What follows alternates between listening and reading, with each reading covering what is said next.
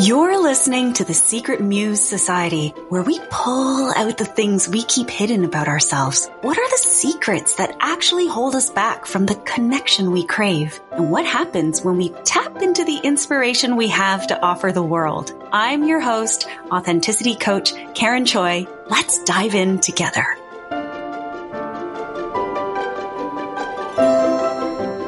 Hello, Muse. This is episode 14. Are there words that make you cringe? Cringy, cringy, cringy. Turns out there are certain words that make the average person cringe more than others. Several polls and surveys conducted by sources such as Oxford Dictionaries and Reader's Digest provided interesting results from readers about their least favorite words. I'm going to share with you a few of the most hated words in the English language. Are you ready for it? What do you think is the first one? Moist? Yeah, moist is by far the clear winner when it comes to the least favorite words. And it has been around since 1325 AD, which means a lot of people have had a lot of time to get sick of it. And I know that a lot of my girlfriends do not like the word moist. Moist cake? What else could be moist? I personally really like the word moist. And I also really like the word Moishe, which is Moses in Hebrew. Moi. What is it that you don't like? Is it the moi? Or is it the st? Or is it just the feeling of moist? Another word on this list is flap. Flap. Yeah. Like the flap of a bird when it's flying, or the flap, like a skin tag, the extra skin you get. What is it about flap that you don't like? One of the reasons I don't like flap is it kind of makes me think of the flip-flops. And you know when you hear that whap, whap, whap sound when people are walking on the pool deck or sometimes wearing slippers in the house? I really don't like the sound of flap. Here's another word that people don't like, and I think it's really funny. Flaccid. The Oxford Languages defines flaccid as soft and hanging loosely or limp, especially so as to look or feel unpleasant. That is it. Oxford Languages in quotes. Here's an example. She took his flaccid hand in hers. Ooh, I don't like flaccid either. I think of limp, lots of gross things, like a limp handshake. You know, when you shake someone's hand and they kind of give you this dead fish, or the idea of soft and hanging loosely. I'm sorry, guys. It makes me think of your, I can't say it, but I can say it. I'm a grown adult. But why am I hard to say? But you know what I'm talking about. Flaccid. And here's another funny word that people really don't like. Ready for it? Panties. Panties. What is it about panties that gives people an uncomfortable feeling? Is it because it's about female underwear? What is it about pants? Panties. In the UK, it's fun that they actually call your underwear pants. And so when you say that someone put on your pants, they actually think of your pants, your underpants. What is it about panties? Actually, I'm starting to see a trend in these words. Is it because they're kind of sexual? Do sexual words make people feel uncomfortable? Moist, flap, flaccid, panties? Interesting. Here it is. This word aversion is actually a term called logomnesia. Logomnesia. And this word aversion come from strong reactions triggered by the sound, sight, and sometimes even the thought of certain words and the feelings that get involved. Like, for example, when you hear moist, flaccid, panties, what comes to your mind? Is it disgust? Do you start feeling disgust? And then if these are very sexually connected words, why do you feel disgust when it comes to sex? I didn't really mean to get to here, but I'm just kind of going with the flow. It brings up an interesting thing that I haven't thought about, this disgust response to these words and how they're connected to being disgusted about sex, about talking about sex, about sexual body parts. about the act of sex, but sex is supposed to be fun and very human and connecting, and it can be romantic and it could be an expression of love. And on the other end of the spectrum, I guess it is also could be very traumatic and kind of scary. But disgust? Interesting, hey? Why do we hate in certain words? All this is coming to introduce a word that has been bothering me lately. And it doesn't really conjure up disgust for me. It actually conjures up feelings of anger, resentment, and that word is discipline. This one trigger word that comes up a lot in personal growth, discipline. And it triggers something in me. Like, for example, I am working on losing my COVID weight. And I find myself hesitating on talking about this right now because I have actually hesitated talking about it because I am working on my own body acceptance and body neutrality and body positivity, like to love the body that I'm in.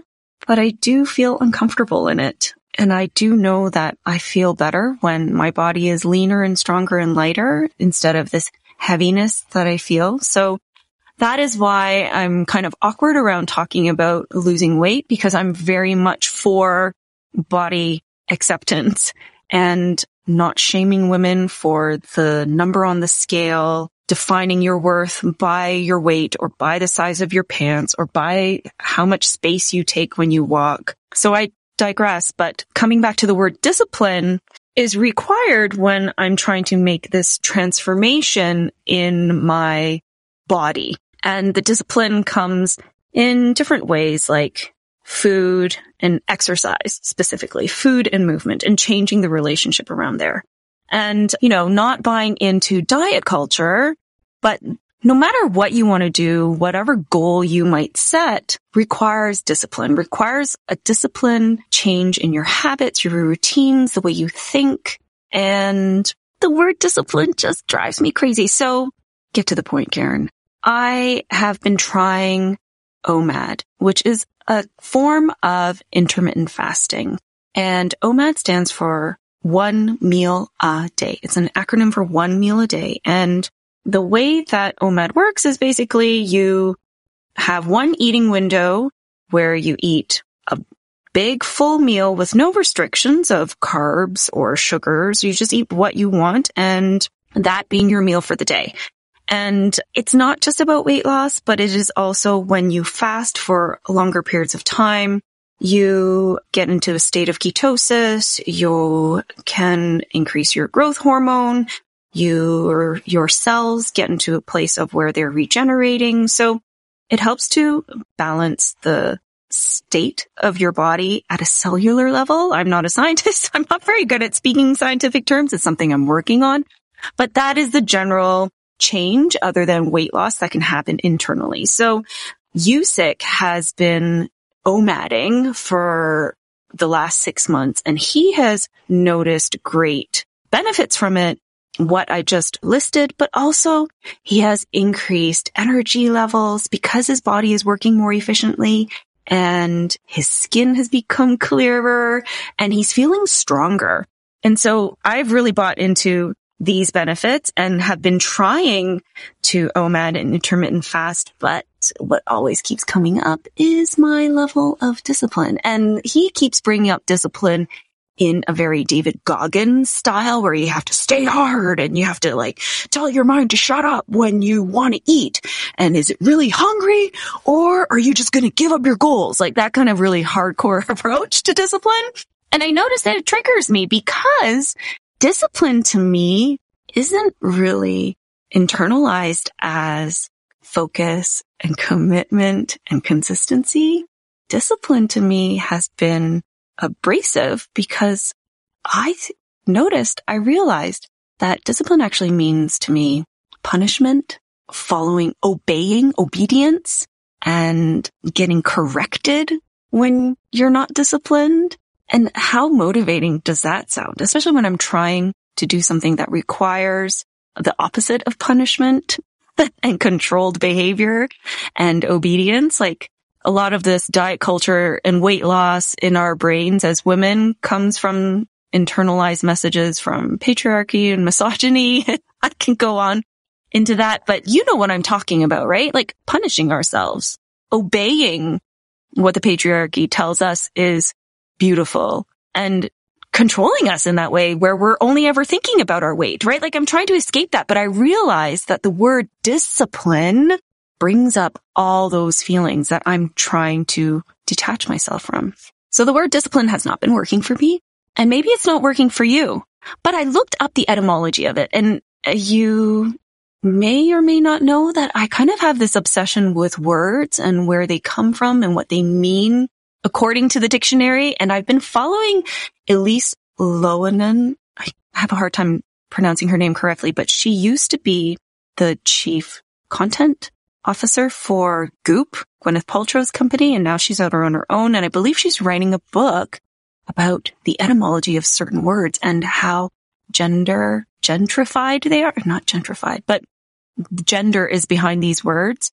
And it's so interesting because I have a fascination with words and where they come from. I believe that words aren't just semantics, but that they are logistics. Words can move us, and they have the power to really change what we believe in ourselves, and which then changes our actions and our results. So coming back to this word discipline, I looked it up, and the Oxford Languages defines it as a noun, the practice of training people to obey rules or a code of behavior using punishment to correct disobedience. So when you enforce discipline as a noun, and it is the controlled behavior resulting from discipline, activity or experience that provides mental or physical training. Okay, that's the discipline that we're kind of bringing into play when we're working on our physical transformation. Discipline is also a system of rules of conduct and a branch of knowledge, typically one studied in higher education. So when I read discipline as a noun, I can see why the rebel in me really wants to push it away. The other form of discipline is a verb when you are acting with discipline. And that dictionary definition is when you train someone to obey rules or a code of behavior using punishment to correct disobedience, punish or rebuke someone formally for an offense, or to train oneself to do something in a controlled and habitual way. So I am confusing these two very different versions of the word discipline. On one hand, one is about punishment and correcting disobedience, and the other one is to train yourself in a controlled and habitual way. But my brain is telling me this is about punishment. Isn't that interesting? So this is how I'm getting around it. Discipline is actually about learning. The etymology of it is disciple. Like in biblical terms, people who followed Jesus were disciples because they were learning from him. So I'm starting to approach discipline in that way. When I am training myself to change my eating habits and to change my exercise habits, I am learning. Like, what am I learning from it? What am I learning in the process? And how can that learning help me become a teacher? And that's actually way more motivating. That's turning discipline on its head, probably in the way it's supposed to be. But I think discipline as punishment sounds like, oh, you got to discipline your children. Or in school, we learned to be disciplined by doing our multiplication tables. Or I remember getting sent to the office to be disciplined because I disobeyed and you're getting punished. It's funny how these trigger words happen. Self-discipline is defined in the Oxford Dictionary a little bit differently as the ability to control one's feelings and overcome one's weaknesses, the ability to pursue what one thinks is right despite temptations to abandon it. So how does that change when you think about your goals? Instead of discipline in the punishing and disobedient and controlled state, what if it was self-discipline, where you are controlling your own feelings, where you overcoming your own weaknesses, where you are taking control and empowering yourself to pursue your goals, even though other temptations may try to lead you away? Self-discipline. I really like the word self. And for a long time, I have tried to avoid the word self because in Christian upbringing, the self was so full of sin, and my brain interpreted self as selfish. and self-centered. And when you focused on yourself, you were focusing yourself away from God. That is how I interpreted the Christianity around me growing up. And over the last 3 years, when I've really been on this intentional process of deconstructing, really questioning and challenging those Christian beliefs and deciding what is true for me and what I can leave, maybe contrary to what Christianity is, but it's so different in so many ways. But to be a disciple of Jesus, but also to be a disciple of yourself, to learn from yourself. I guess that's what the Secret Muse Society is about, is learning from yourself so that you can see your own wisdom and you can teach others and show them all the good in them too. I think I'm kind of going on a tangent here, but these words have so much power. And I just want to get you thinking about how the words you hear in your head, the words that you use to talk about yourself, the words you use to describe yourself, the words you use to align yourself with your dreams and your goals. Notice, when do you have resistance? When does it trigger that disgust, maybe the word moist? And explore that. Our feelings are signals to us. They're not just a joke. It's telling you something. It's suggesting something to you. It's saying, hey, investigate this a little further. You'll find something that will work for you. I know that for sure. Perhaps that is something we can be more disciplined in not perhaps. That is absolutely what this journey is about. The discipline, the learning, the intention of learning about ourselves. And I want to disagree a little bit with the Oxford Dictionary. It's not about controlling our feelings. It's about learning from our feelings, getting curious about them. And it's not about overcoming our weaknesses. How about self-discipline be about accepting our weaknesses? Make that the daily practice. Accept those weaknesses so that you can really embrace your strengths. Dwell on them. And absolutely, though, self-discipline being about pursuing what we feel is right for ourselves. And despite temptation, that temptation is expectations or societal standards. How about we abandon those and create a self-discipline that is more true and more real? Do you feel how the resistance and the disgust kind of melts away? I'll leave you with that. That feels good. That's it for me for today. I'll see you next time, Muse.